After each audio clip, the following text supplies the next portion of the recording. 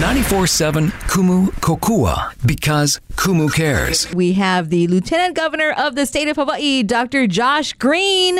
Good morning, sir. Good morning. Thanks for having me. Thank you so much. Hey, let's start right with an issue that is top of mind for a lot of people. Let's talk about that vaccine passport program. And I know we are starting off with the inner island version of it. Can you please help our listeners understand how that'll work? Sure. So let me just first say that I appreciate everyone's support on it. And when we use the word vaccine passport, it makes a lot of people crazy. It really should not be perceived that way. It is an exception to our safe travels rules, nothing more, nothing less. So right now, if you, as you know, travel between the islands or travel to Hawaii, if you get a pre-test within 72 hours, you can avoid the quarantine. This is simply an extension of that. If you have finished your vaccine, which is 2 shots of Pfizer or Moderna or the 1 shot of Johnson & Johnson, and then 14 days have passed, on that 15th day, you can simply upload a picture of your vaccine card and then not have to do a test. It's not going to take away anyone's civil rights. In fact, it adds some additional capacity to travel, and that's it. So that's the policy. That's the plan. We will do our best to make sure people don't make fraudulent cards. We're not going to over-police this. We're not going to discriminate against anyone. It's just another way to demonstrate that you are not positive with COVID. So if you've been fully vaccinated, you don't have COVID. If you have been tested within 3 days of travel, you very likely do not have COVID. Nothing's perfect, but this is about probabilities and risk. And that's what the program is. So I was able to convince the governor to do that. And after May 11th and on, we'll be able to at least go back and reunite with our families and do business between the islands and so on. Then come summertime, midsummer, don't have a date yet, we will be able to extend the program to travelers from the mainland. And we just want to make sure that, once again, we have, for the most part, the ability to do some spot checks and make sure people aren't faking it. I don't think that they would. I think that people would be crazy to falsify a federal document just to travel on vacation. But, we'll still be careful. And that's the entirety of the, quote, so-called vaccination passport program. But really, it's just another exception to the Safe Travels program, which has been wildly successful by every account. It has really kept our counts low, and I was in multiple airports this weekend and week, and people are flowing right through. You started to talk about the concerns about fraud. I know the governor, David Ige, has been concerned about the potential for fraud in the program.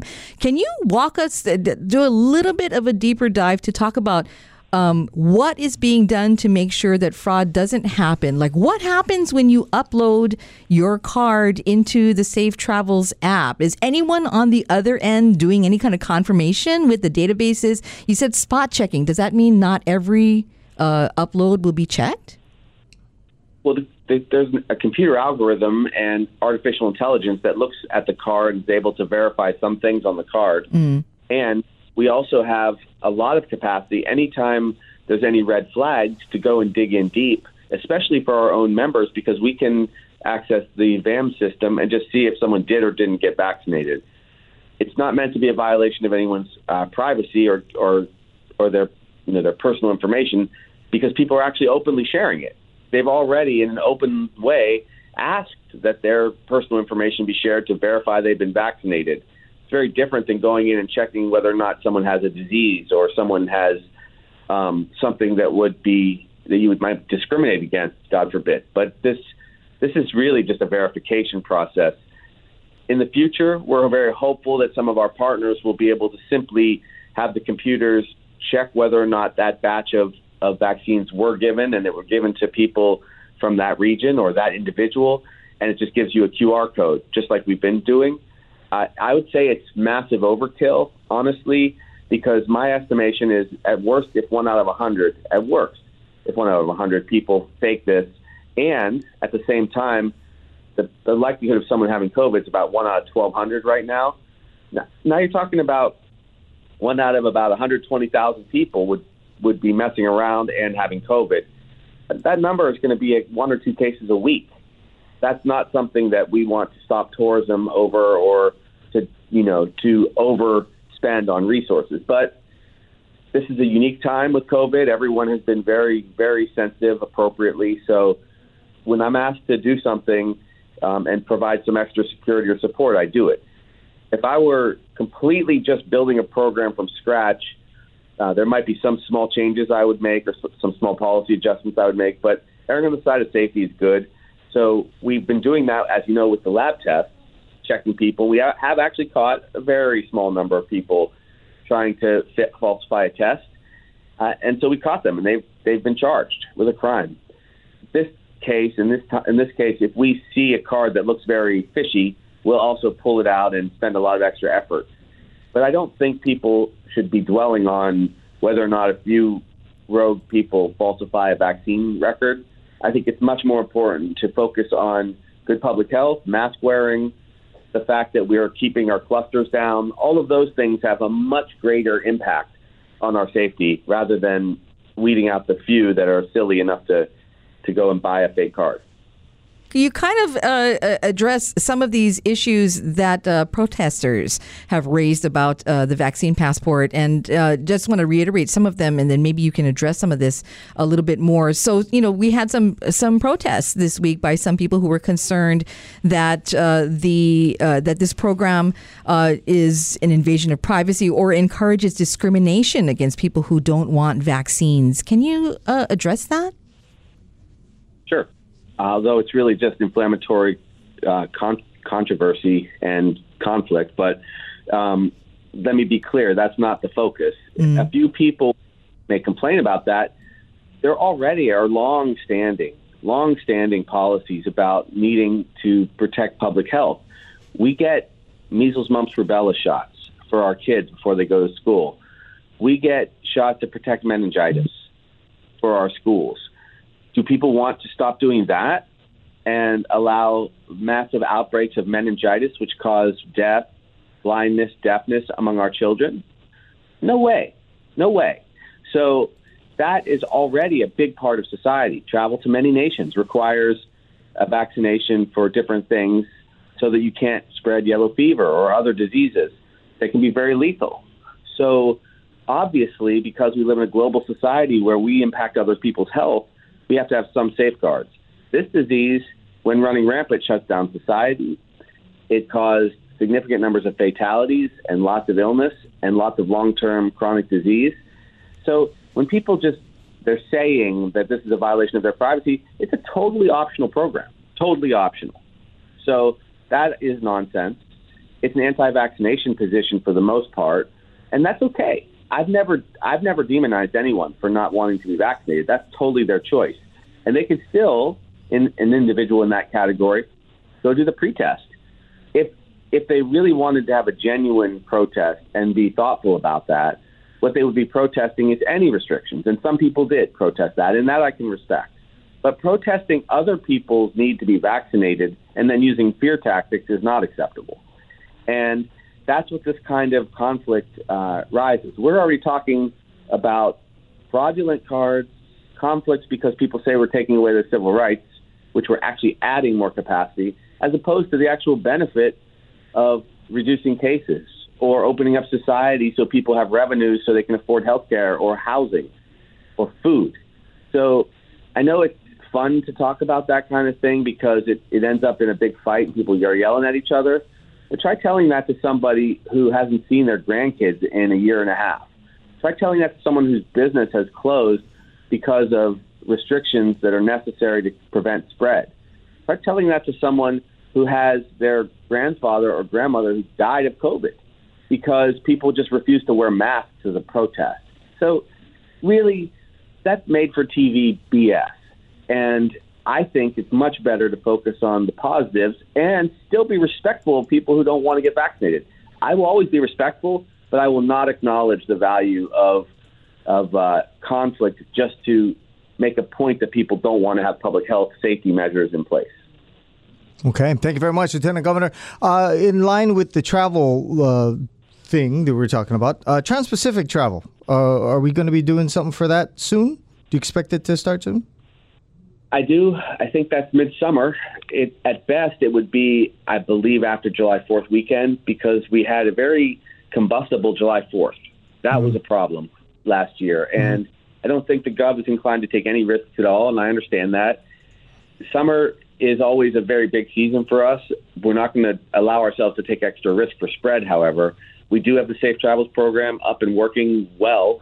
We've now, we're averaging more like 22,000 people a day, and that's been a big increase in travel without a surge at all in cases. Our case count average is 79.7 as of yesterday, and if you flash back to to the beginning of the year after the holidays, it was much higher. It was 139.7. So we're lower right now by far. Our positivity rate's under 1.5%.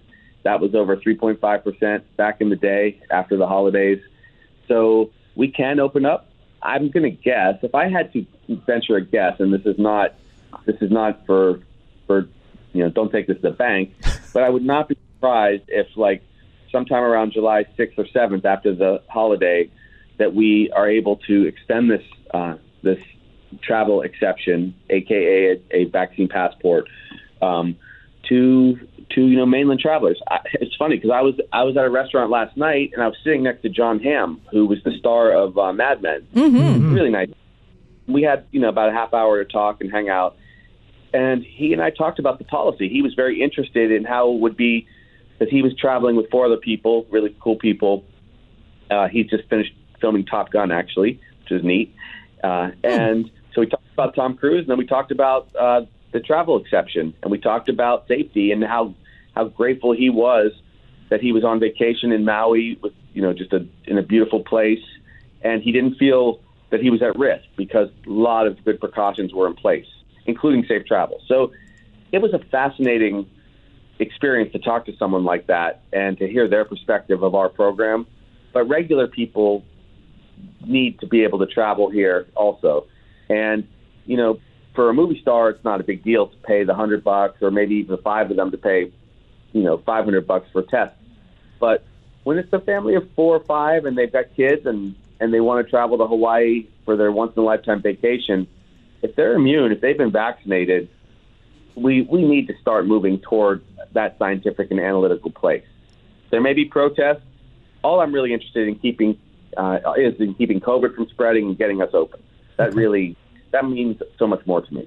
Thank you very much, Lieutenant Governor. Appreciate it. One quick follow-up with regards to foreign travel, because we're having an explosion in cases abroad. Where do you foresee that happening? That's after. I would say that'll be last. That's probably in the fall. Right now, there have been surges in cases in a lot of countries that we get a lot of travelers from. Mm-hmm. That will be even for us to verify. So I'd say you should look at this in terms of 3 phases.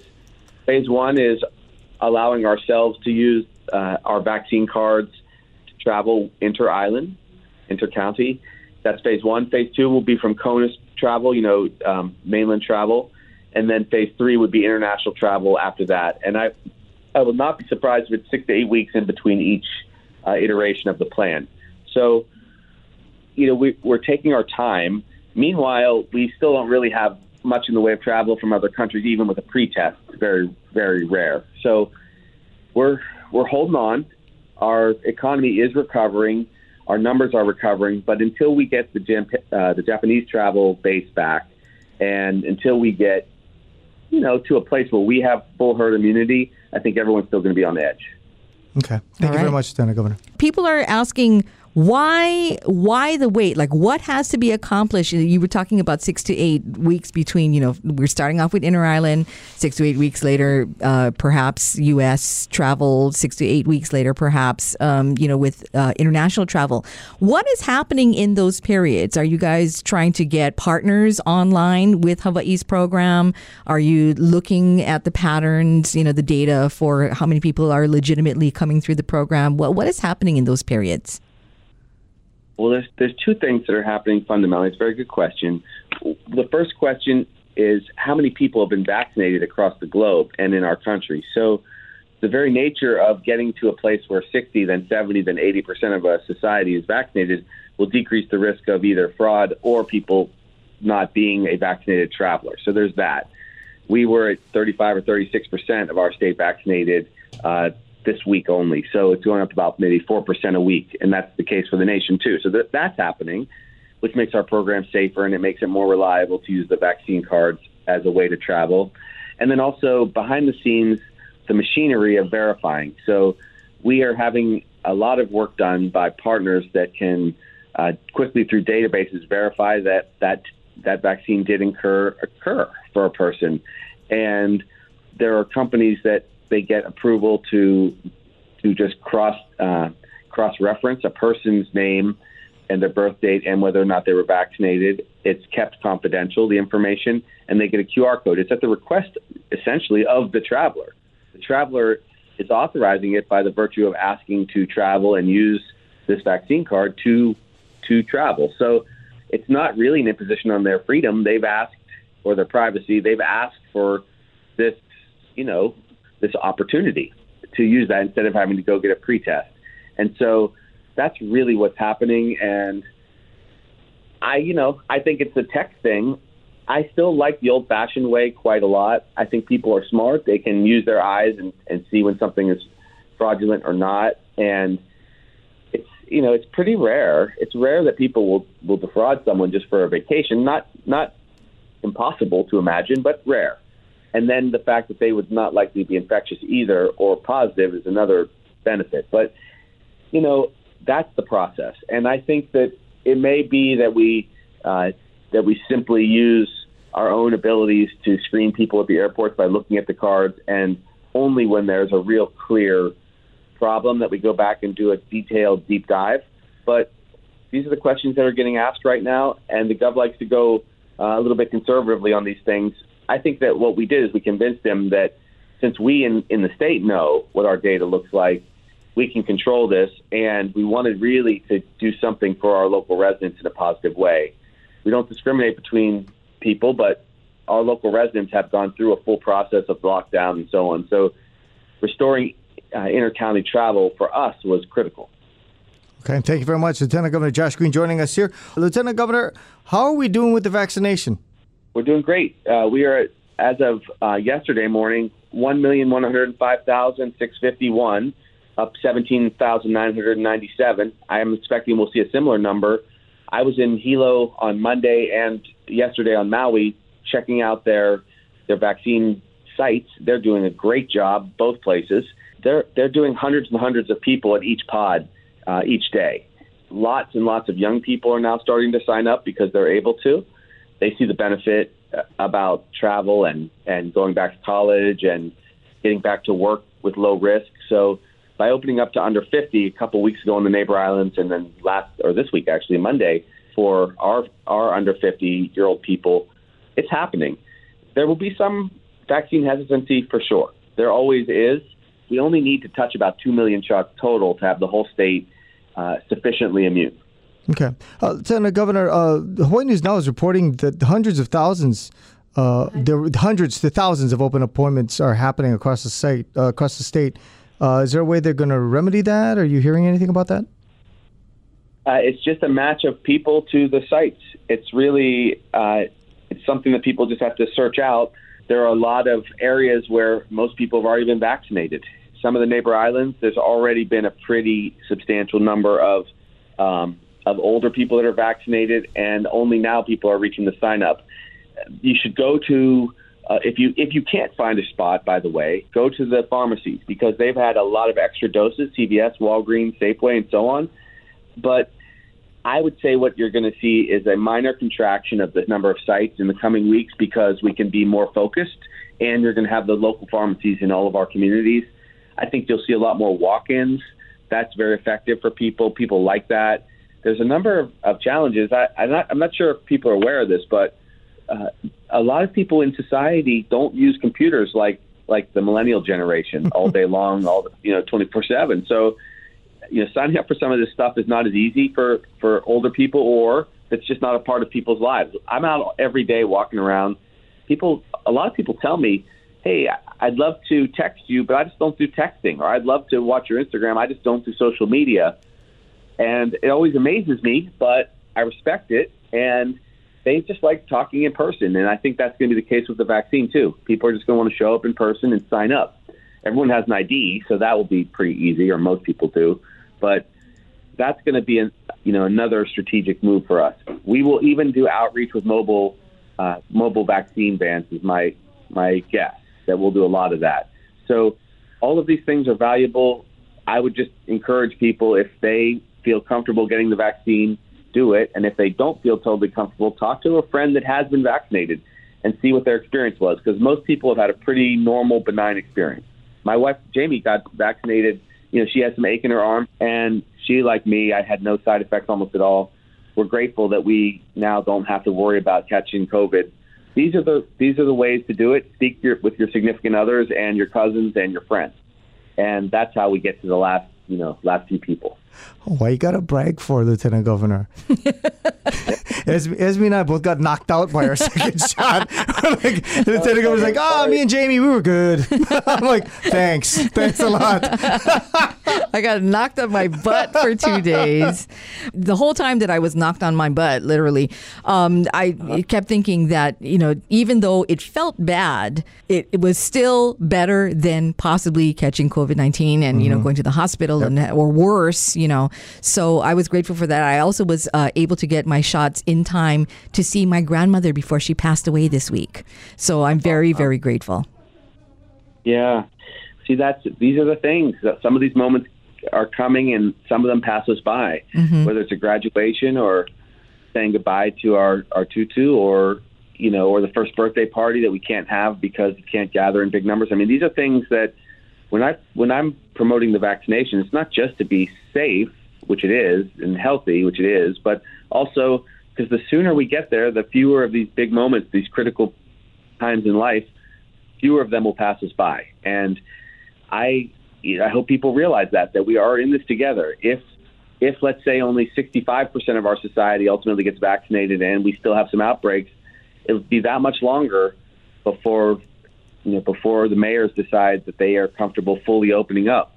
And it'll be longer before the governor authorizes that. So there are consequences for how we interface with our friends. So that's my appeal to people, to consider the greater good, but do it sensibly. And I will still respect you, of course, if you don't make that choice, if it's a deeply personal choice that you make not to be vaccinated. But think about how great it would have been if we had full immunity by June 1st, in time for a full summer and school getting back without any hitches, and college kids coming and going comfortably, seeing their parents before going back. I mean, those are the things I want to see. Hospitals and nursing homes open up again so people can hug each other. Restaurants thriving. That's what it takes. I mean, it takes a concerted effort from all society to get there. All right. Thank you. We're talking with Lieutenant Governor Josh Green. Lieutenant Governor, you actually had just alluded to needing the approval of the mayors, of course, for us to be able to continue to progress. And that brings me to a question I wanted to ask you about the tier system. Do you support revising the tier system so that we would be able to stay in tier 3 at this rate of cases? Yes. I think the mayors are going to relax things a little bit gradually, and I think that the tier system decision that was made was adequately safe. I'm speaking specifically about the one on Oahu. It was really on the fence. We were at a crossroads, but because we had just about 1 million people vaccinated already at that time, we had extra protection as compared to 3 or 4 months ago. So it was a different comparison. Now, here again, 4 weeks later, we're, number one, having even lower rates. Our Oahu rates have been dropping steadily. Our positivity rate is fine. And to tell you the truth, so many more people are vaccinated. We've seen actually a change in the trajectory of this disease. We're now just seeing more young people catch it and have less severe disease. So I don't think we're going back to tier 2 unless there's a strange and sudden outbreak or an unexpected variant comes through that we can't manage with our vaccine. I think that we're beginning to be in the clear.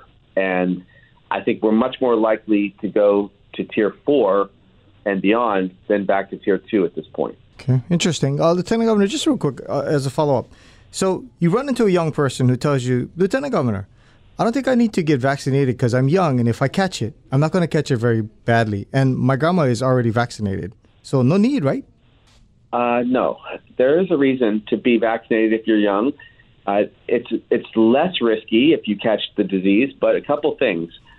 Number one, remember your grandparents, though vaccinated, are not guaranteed to be immune. It's usually about 95% immunity. So 1 out of 20 grandparents who got their shots will not have full immunity, number one. Two, if you look at society and just too few people get vaccinated or immune from having the disease, there will still be outbreaks and still spread over time. So everyone's contributing to the common good if they get vaccinated. And then three, it's true that younger people may not have severe disease, but anyone who gets vaccinated, once they've had their shot, has a less severe disease. So you're even saving yourself more trouble against being very sick. And I'll tell you this, on Maui yesterday, one of the intensive care unit nurses who I spoke with spoke very tearfully about how they had someone in their early 40s about ready to pass away, who had been on a ventilator and who's likely going to die. Maybe they'll make it through, but they probably aren't. Very young person who caught COVID and really could have prevented that. So there's lots of reasons to get vaccinated. There's very few not to. Again, I'll respect people's prerogative and their belief system always. But in this particular case, we're talking about nothing much more than getting a glorified flu shot. And had very, very few side effects or problems with it. And it has really changed how we're doing in Hawaii. We're much safer. Our average case count's lower. Our hospital count is less than half of what it was just 3 or 4 months ago. I mean, we're doing better. So consider it, everyone. If you're young, get it, I think. Young people, I'm now starting to vaccinate some 17-year-olds, 16-year-olds with the Pfizer. They're leading the charge on social media and with their friends because they just want to be able to go about their lives, have parties and gatherings where they're all vaccinated and therefore they don't really need to wear masks. These kind of things are they're life changers. They want to get back to their graduations. They want to get back to school in person. And I think that everyone, though it's not going to be mandatory, everyone benefits when we see a lot of other people get their shots. So strongly consider it. I'm not gonna ride people. I'm trying to be a thoughtful lieutenant governor, but I know there are some who would prefer to see it be mandatory. I think it's better to come to the point where we just work together and share our experience, because I think that in general, our ohanas here are, using that value to protect Hawaii better than anywhere else. Remember, we still have the lowest rate of COVID in the country, lowest mortality rate, and we're third best on vaccine delivery, according to Johns Hopkins. So, we're kicking it back pretty well. We're doing well, but I would love to, come on the show in a few weeks and be able to say we're at 70%, we're at 73% vaccinated. That's going to be great times. All right. I hope so, too. Really fast last question. We're hearing rumblings that, the CDC is looking at revising mask guidance, and some health experts are calling for mask restrictions to be eased for outdoor activities. What are you hearing is going to come out of the CDC, and where do you stand on it?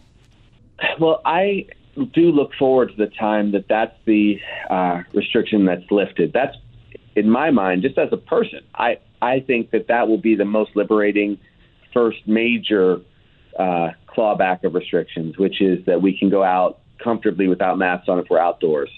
And then, of course, if we happen to settle into a conversation up close with somebody that we don't know if they're vaccinated, sure, probably toss a mask on. That's just common sense. That's going to be great. I hope that they get there. I don't have any inside information in this particular case. I often do, but I don't on this one. My personal expectation is that once we touch herd immunity, I'll tell you, I will be recommending that we do remove the necessary requirement to wear masks outdoors if we're exercising or with others, if we're outside, once we have herd immunity in the state. I think that is a reasonable policy position to take. So I'll start pushing that, but I don't want to get ahead of myself because we're still a couple months away from that at least. Okay. Thank you very much, Lieutenant Governor. We appreciate you spending this time with us as always. Hey, thanks.